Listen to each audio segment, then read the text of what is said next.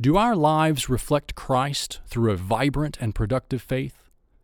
This week's podcast by Neal Pollard introduces the first lesson in a study of the book of Colossians.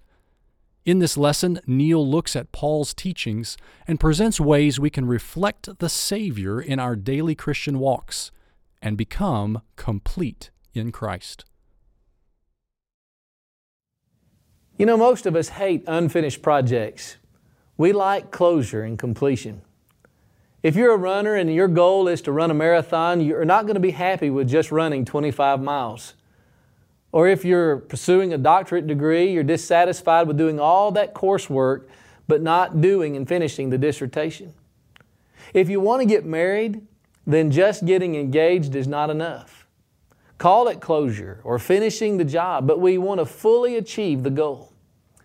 When it comes to relationships, we don't just want partial friendship or marriage. Our goal is completeness. So what was Paul's goal as a preacher?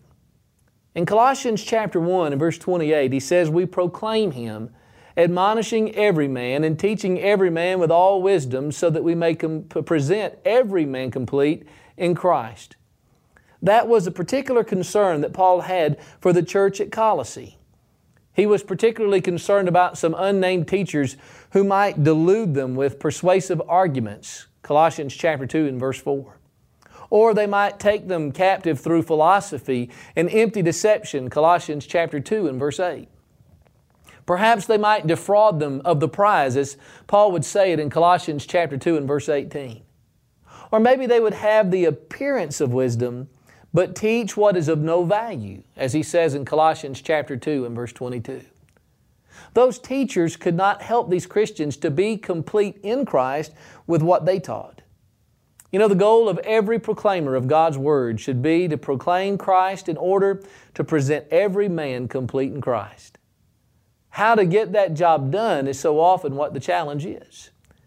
And yet Paul really gives us a good template for what to teach to help complete people in Christ.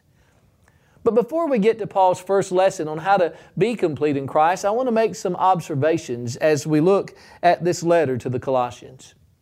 The first observation that I'd like to make about Colossians is the authority behind this message, that is, the letter of Colossians. Paul introduces himself in Colossians chapter 1 and verse 1 as an apostle of Jesus Christ.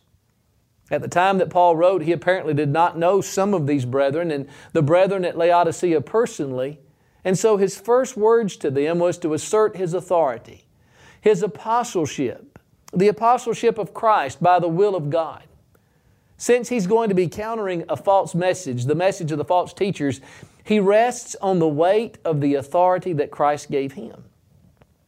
Paul was known by reputation throughout Asia Minor in Acts chapter 19. In Colossae, knew Epaphras, who was Paul's fellow worker, that he mentions twice in this letter. Isn't that interesting to kind of establish rapport and build relationship?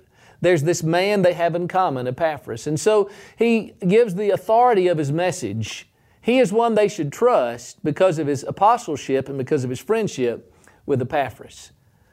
We also notice something about the audience of his message as we continue to read down in Colossians. In chapter 1 and verse 2, he identifies them. They are saints. Now this term means persons who belong to God, who have a special relationship with Him, according to Lo-Nida. That made them qualified to share in the inheritance, Paul would say in Colossians 1 and verse 12. This would also make them, give them the ability to have God's revelation. They would know it, Colossians 1 and verse 26. That revelation which Paul identifies as the Word of God, chapter 1 and verse 25. This was what was involved in being saints. He also identifies them as faithful brethren. That means they were trusted individuals who were part of an objectively defined group of those who are in Christ. Now, with these two specific terms that Paul uses, he seems to not only be defending his own legitimacy as an apostle, as a messenger of Christ, but also their legitimacy as members of his church. You see, false teachers there were asserting a different, contradictory brand of Christianity, that they needed to know that what they already had was right, that they were already true New Testament Christians. They weren't still looking for the answer. They already had the answer. That's the audience of this letter, these Colossians, these saints, these faithful brethren. But we also see something about the appeal of Paul's message. What does Paul appeal to, or to whom does he appeal? In verses 1 through 3, Paul specifies that it's Christ. When we're studying the book of Colossians, it's important for us to see that at the heart and center of this letter, as much as any letter in the Bible or any book of the Bible, the book of Colossians centers on Jesus. His name is mentioned 25 times throughout this epistle, 4 times just in Paul's greeting here. Making them complete in Christ was not only about the completeness, but it was also about the Christ. He is the one who has all authority. We read that in Colossians 3 and verse 17. He is also the one who is the source of their hope, Colossians 1 and verse 27. Our circumstances are not exactly identical to the church at Colossae. They lived 2,000 years ago in another part of the world, but we'll notice some similarities. Like them, we have access to the same inspired message and we enjoy the same relationship with Christ as New Testament Christians. Like them, we hear conflicting messages that detract from the all-sufficiency of Christ, that suggest other ways are the ways in which we can have completeness in life. What we need to find out is how to be made complete in Christ. So how are we made complete in Christ? First of all, we're made complete in Christ by our faith in Him. We see that in Colossians chapter 1 and verse 4. Paul talks about the faith of the Colossians throughout the letter. He does so both explicitly and implicitly.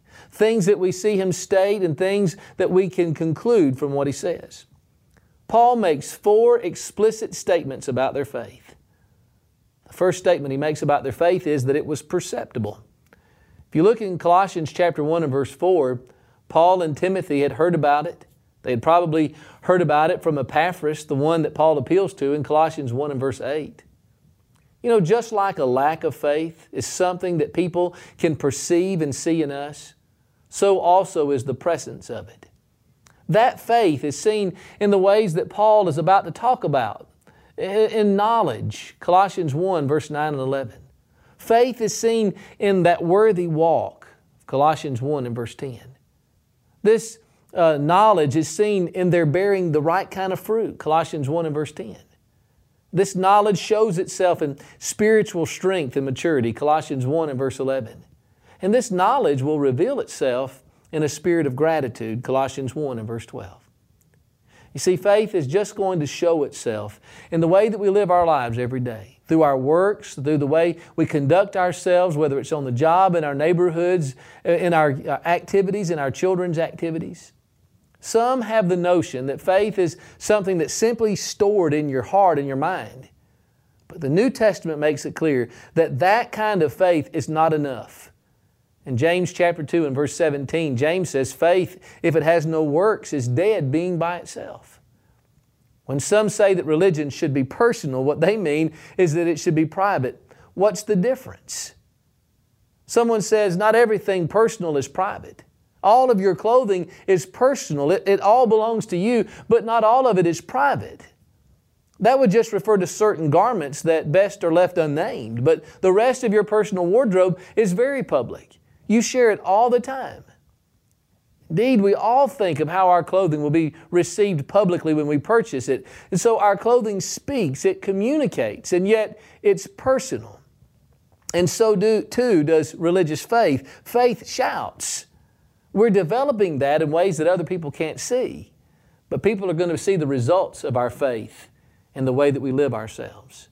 It's public. But also this faith is something that's permanent. In Colossians chapter 2 and verse 5, Paul rejoiced over the stability of these Colossians' faith. Now, all stability means is a firm commitment. And the best earthly illustration of commitment that we can find outside of a relationship with Christ is in marriage. In January of 2014, Captain and Neal divorced after 39 years of marriage. You know, they're the ones who sang, "Love will keep us together." Sadly, they're not alone. The Washington Post reports a phenomenon once almost unheard of, what they call gray divorce. Between 1999 and 2009, 1 out of every 4 couples over 50 years old divorced. And many in this statistical category are baby boomers, who are also sometimes known as the me generation. But it illustrates how even stable and firm commitments over a long period of time are continually challenged. Isn't it interesting that New Testament writers liken faith to Christ to a marriage? We know that we can count on Christ to be steadfast, and He is going to be committed to us. But the question is, can we be counted on as our part of the relationship? But also, as we look at the faith of these Colossians, we see that it was productive. In Colossians 2 and verse 7, Paul mentions 3 ideas together. Do you notice them there? In Colossians 2 and verse 7, firmly rooted, built up, and established. This led to properly walking in Christ. Chapter 2 and verse 6. I understand that there's a wild fig tree at Echo Caves in South Africa, and the roots reach 400 feet deep. In Calcutta Botanical Gardens in India, there's a banyan tree whose roots spread a circumference of 1,350 feet and a full 3 acres. Now, both of these trees have endured droughts and storms, and the ambition of their roots were key to their survival, even though they're different trees made and designed different ways. May I suggest to you that your faith will only be as established as your roots are firm and deep. And the roots are not going to go deep, and they're not going to spread out in the droughts and the storms. That's got to happen before the trials occur. You're laying down the roots day after day. We also notice concerning their faith that it was powerful. In chapter 2 and verse 12, Paul says we are raised up and made alive with Christ through faith. Will you take note of the connection between faith and baptism in this verse? Colossians 2:12 says we're buried with Him in baptism, and then we're raised up, which Paul makes equal to or synonymous with forgiveness. This is the same message that Paul delivered to the Romans. If you'll look in Romans chapter 6, verse 3 and 4. Paul writes to the church there, and he says, therefore we have been buried with Him through baptism into death, so that as Christ was raised from the dead through the glory of the Father, so we too might walk in newness of life. If we are going to be complete in Christ, our faith must bear these characteristics. Paul says other things that would imply their faith, in addition to those explicit statements. For one thing, Paul tells us that the Colossians had received Christ, Colossians 2 and verse 6. He also says that they had been made complete, Colossians 2 and verse 10. He further says that they had died with Christ and their life was hidden with Christ, Colossians 3 and verse 3. These statements all point to the results of faith in their lives. So here's the question. Do our lives reflect Christ through a vibrant, living, and productive faith? Or do we hide and obscure Him in our lives because our faith can't be seen in our daily lives? You want to be complete in Christ, you've got to reflect Him. And the first way we see when we come to Colossians that we reflect Him is by our faith in Him. But a second way in which we reflect Christ and thus find ourselves complete in Him is by our love for His people. Again, we see that in Colossians chapter 1 and verse 4. Their faith did not exist by itself. Paul mentions it along with their love.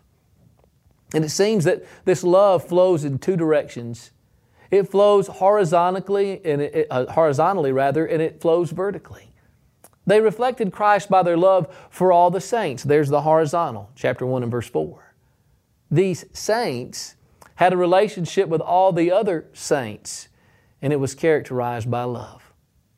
You read through the New Testament from Acts to Revelation, and you're going to find so many characteristics of the New Testament church, attributes or qualities that it is supposed to have in order to be that church. But the best foot forward that we could begin with is through loving one another. The darker the world gets by sin, the brighter brotherly love shines. We know that Jesus teaches that this is how you tell who His disciples are. In John 13:34 and 35, Jesus says, a new commandment I give unto you, that you love one another as I have loved you, that you also love one another. And by this shall all men know that you are my disciples, if you have love one for another. You know, one of the many ruthless things about ISIS, the Islamic State jihadist, is doing to persecute those professing to be Christians is crucifying them, beheading them, and burying them alive. In Iraq, when the terrorists advance on a city, these Iraqi targets flee and abandon their houses. The terrorists then mark them with a symbol that looks like a cyclops smiley face, a circle with a U-shaped symbol with a dot in the middle. It's the Arabic letter Nun and is the equivalent of our letter N. It stands for Nazarenes. It's a derogatory term that's used by these extremists to label the Christians. It's their mark or brand for them so that they may know who they are. But as we grow and mature in Christ, there should be a mark, a brand that identifies us, and it's our love. There's a song out there that suggests, and they'll know we are Christians by our love. That's not ground that should be occupied foremost by any other group, be it Buddhists or Hindus or anyone else outside of Christ. God taught us true love through Christ, and it cannot be more perfectly demonstrated than in the way that Christ taught us to demonstrate it. And love, biblical love, is not merely soft and compromising or warm and fuzzy. Loving one another can be very difficult. The closer the relationship, the more difficult it can be at times. And so as it is with faith, love is something knowable, provable, and measurable. In 1 John 4 and verse 11, John says, "Beloved, if God so loved us, we ought also to love one another. No one has seen God at any time. If we love one another, God abides in us and His love is perfected in us." If you look on down further in the letter, you'll see that they reflected Christ by their love, not just for one another, but their love in the Spirit. Colossians 1 and verse 8. This gives commentators trouble because there's no definite article before Spirit in the Greek. And so the literal rendering would be love in spirit.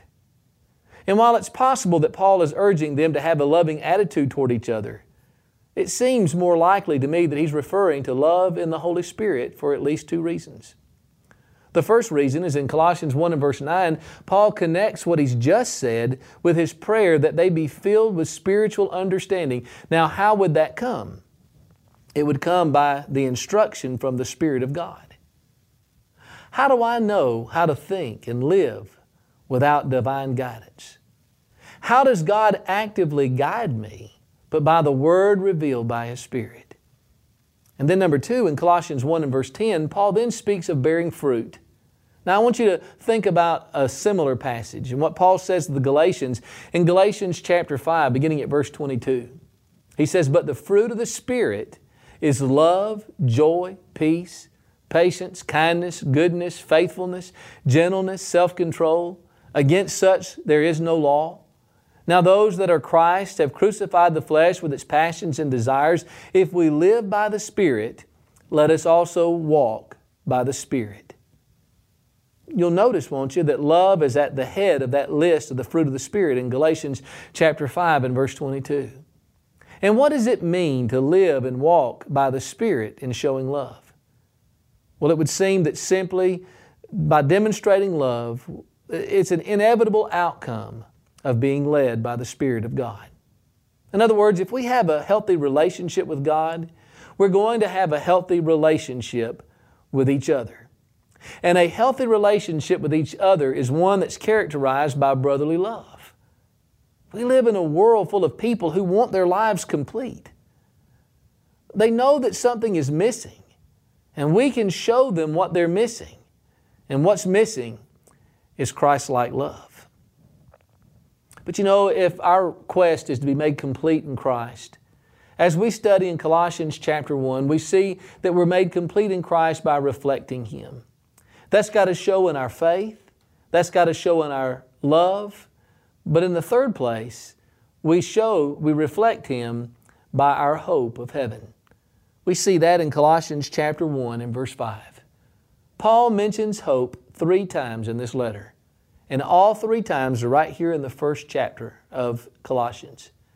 He mentions the hope of heaven in Colossians 1 and verse 4. the hope of the gospel in Colossians 1:23, and the hope of glory in Colossians 1 and verse 27. They are all from the same word family in the original language. That word hope means the looking forward to something with a reason for confidence that it will be fulfilled, according to Bauer, Danker, Arndt, and Gingrich. Or it also means the foundation of that confidence. In each case, what they hoped for was something that they knew and something that they had been taught. The hope of heaven that they had previously heard in the truth of the gospel of truth which came to them. The hope of the gospel of being reconciled and made holy was what they had already heard and what was already preached to them. And then the hope of glory, which was Christ in them, was based on what Paul and other preachers of the Word, like Epaphras, had already communicated to them. You know, there are a great many people who wish their lives away. I had an uncle who always entered the Publishers Clearinghouse sweepstakes. And he always dreamed about the big schemes and inventions. And he talked about what he would do when he got rich. And he played the lottery, sadly, with some regularity. He was a wisher and a dreamer. And he's a poor man today. You know, the world equates the Christian's hope with the wisher's dreams and the dreamer's wishes. But the difference between them is the foundation beneath them. Dreams and wishes by themselves are fantasies and delusions. There's no substance. But the substance and foundation of the Christian's hope is Christ, Colossians 2, verse 17. It is as reliable and trustworthy as the Word of God which reveals it to us. So now these Christians stood to lose their hope by entertaining a false message. But what they already had in Christ was legitimate and the reason to base their entire lives on it. You're probably familiar with James J. Braddock. He was an up-and-coming boxer, a pro who lost the heavyweight championship in July of 1929, who lasted all 15 rounds and lost on the judge's decision. And then a few months later, the Depression hit and his career went as low as the stock market crash. He even had to go on public assistance for a while. This went on for about 5 years until 1934 when he managed to get the opportunity at a last-minute fill-in to fight the big, bruising Corn Griffith. And this set off a chain of unlikely victories that culminating in his beating Max Baer, a 10-1 favorite, a year later. He defended his title 2 more times against huge Titan opponents. He was considered a symbol of hope, especially for the Irish and the working-class people of New Jersey. But the one that they called Cinderella Man would lose his title eventually to Joe Louis.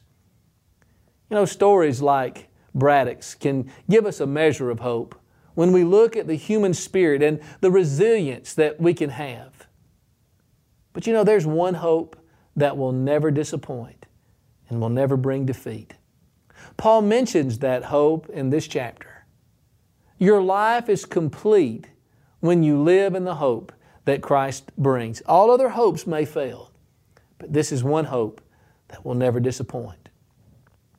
Do you remember what Paul tells the church at Corinth?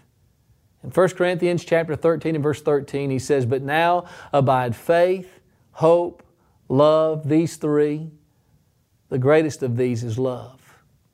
Paul begins and ends 1 Thessalonians mentioning the importance of faith and hope and love. He begins the letter in chapter 1 and verse 3, and he ends the letter in chapter 5 and verse 8 saying the same thing. And that's how Paul begins the Colossian epistle, touting, upholding these 3 spiritual qualities of faith, love, and hope. Each one of them reflect Christ. How do we say that? Well, Christ is the basis of faith. Christ is the perfect example of love. And Christ is the very reason for our hope. I know we can't help it. We're obsessed with value. We're looking for what will last. And Paul tells us, as he told Corinth and as he told Thessalonica and he told Colossae, that it's faith, hope, and love. It's these 3. And so as we examine this letter to the Colossians, and Paul is telling us how to be complete in Christ, we find great comfort and hope in what we read there. Don't you want to have that hope and completeness? The Bible tells us how to have that. the very beginning of this lesson, I alluded to Colossians chapter 2 and verse 12, where it says, buried with Him in baptism. God has given us a plan whereby we can be made complete in Him. I hope that you'll consider that plan. It was preached by Peter the very first time that the gospel of Jesus was ever preached. He stood before people and he presented Christ. The virgin birth, the death on the cross for sins, and the resurrection of Jesus. As a result of that, the people who heard Him that day responded to that message asking, what shall we do? They wanted to be made complete. And Peter told them in simple terms what's required. To these very people who did believe that Jesus is the Son of God, He told them to repent and be baptized, every one of them, for the remission of their sins. Acts 2 and verse 38.